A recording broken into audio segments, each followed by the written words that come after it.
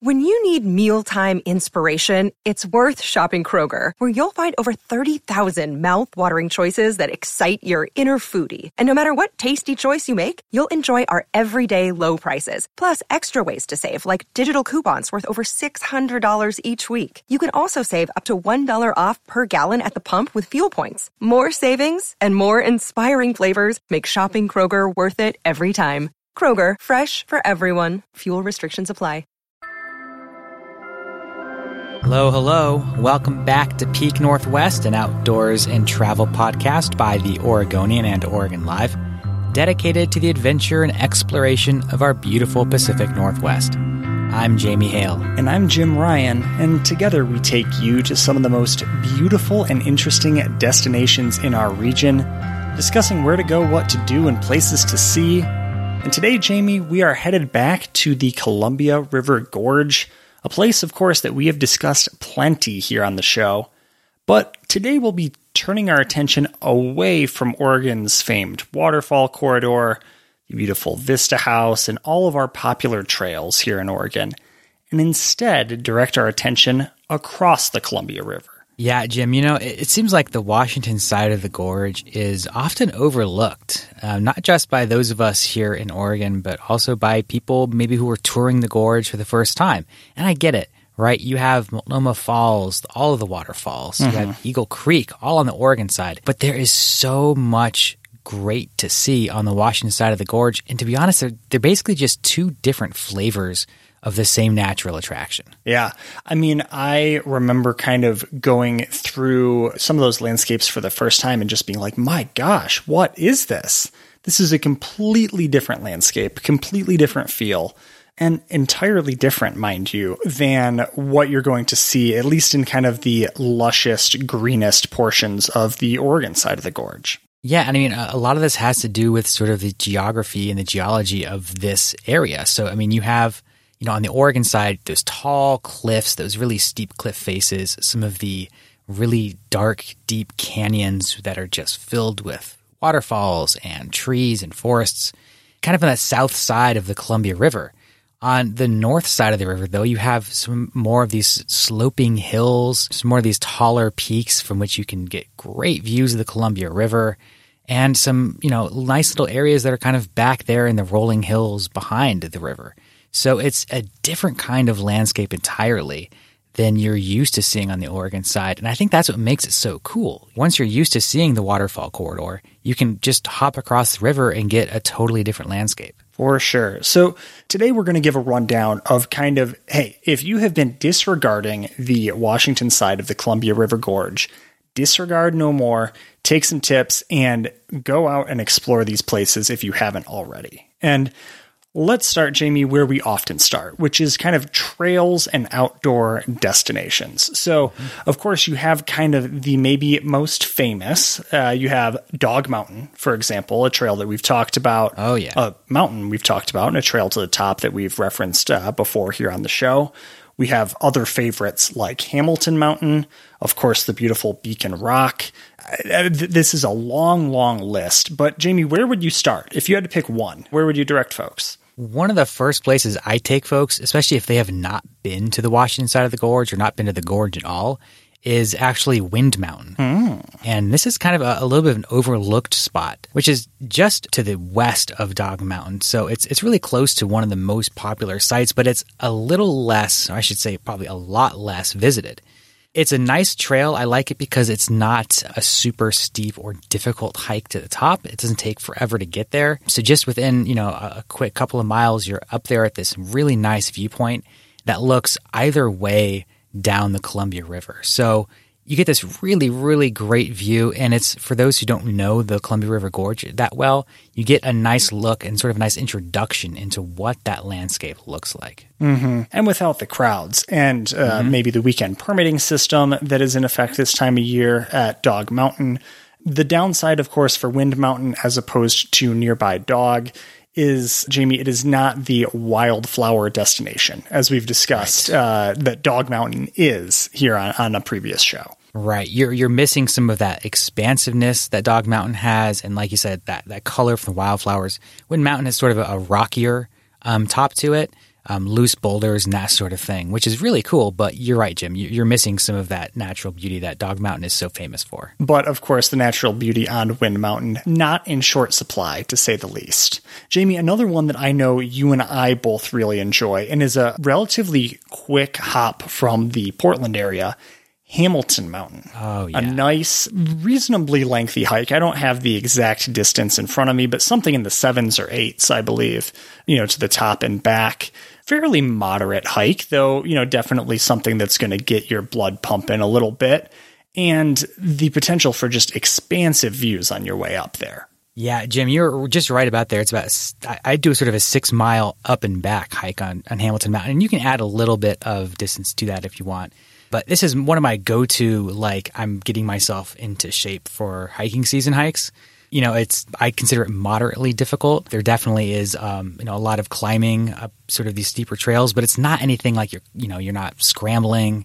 You're not going up these loose talus slopes. There's nothing like that. Mm-hmm. But the views all along Hamilton Mountain are just fantastic. There are several different viewpoints that are worth stopping and could make endpoints each of their own right. Mm-hmm. But you get just one after the other. So it is just a phenomenal hike. And that's not to mention a waterfall just off the trail as well. So, I think this is I think it's one of the best destinations in the gorge on either side of the river. Very much so. And something that, we've talked a lot about on the show, picking off a hike you can do maybe after work, mm-hmm. after education, after whatever it is your kind of daytime predominant activity is, you can sneak out there. And I have done, a really nice Hamilton Mountain trip after finishing up a work day or, whatever it was, a weekday evening type hike. Also a pretty reasonable run as well if trail running is your kind of thing. Definitely some steep sections. I'm not going to be out here like, I ran the whole thing,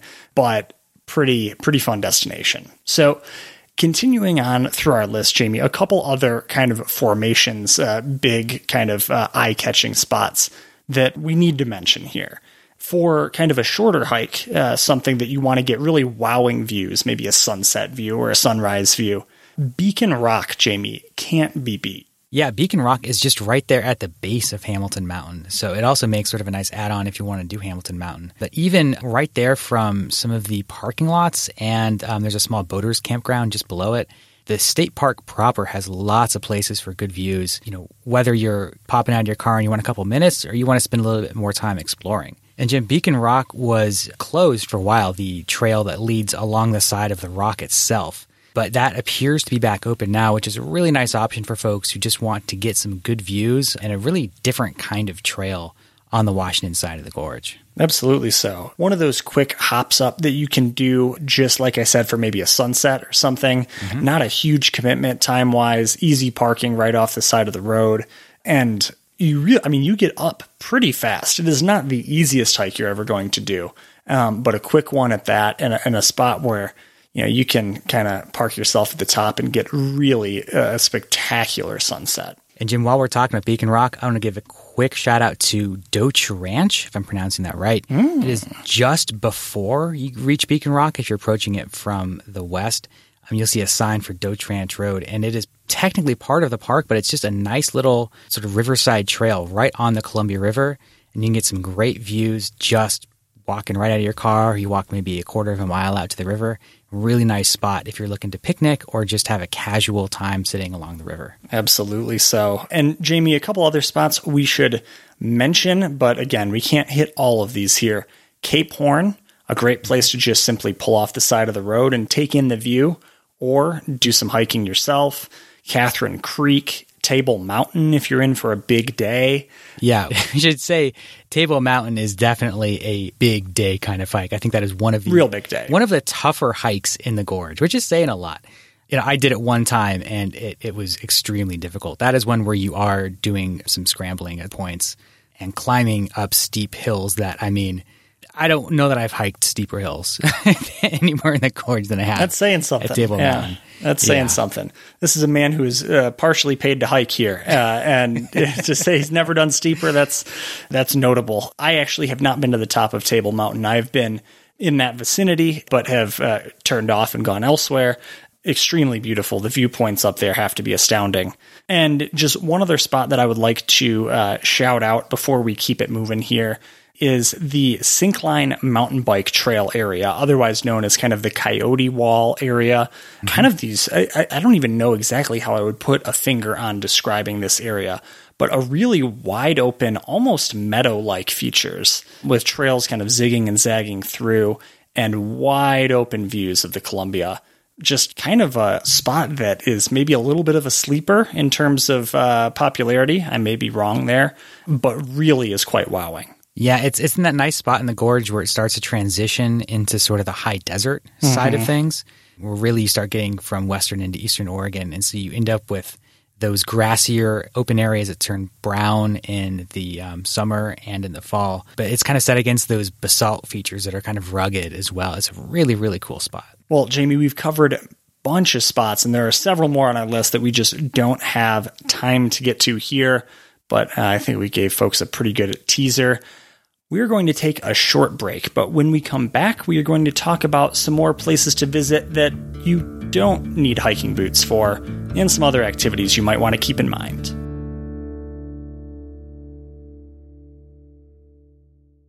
All right, folks, we are back detailing some of the many reasons to visit the Washington side of the Columbia River Gorge. And before the break, we talked all about different places to go hiking on the Washington side of the gorge. But Jamie, there is a lot more to do on the Washington side than just lace up your boots, your trail shoes, whatever you may, and hit the trail. So I would like to start with just a little drive, if you will, crossing over the Columbia River at Cascade Locks on the Bridge of the Gods, Jamie. Dare I say, I know we are a bridge heavy state, a place where a lot of folks have a lot of allegiances to their favorites. The Bridge of the Gods may be the most spectacular. It's definitely one of them. Yeah, it's certainly one of, I think, the best known bridges in Oregon, especially outside of Portland. Those who hike the Pacific Crest Trail know it extremely well, of course, crossing from Oregon into Washington. It was featured in, Wild, of course, a great movie showing that bridge off. It's a really cool spot just to look at, to drive across. If you're looking for a bridge to cross to the Washington side, why not make a Bridge of the Gods? I think it's a really cool opportunity. And honestly, probably the best named bridge in Oregon. Yeah. You can't beat Bridge of the Gods. I mean, come on.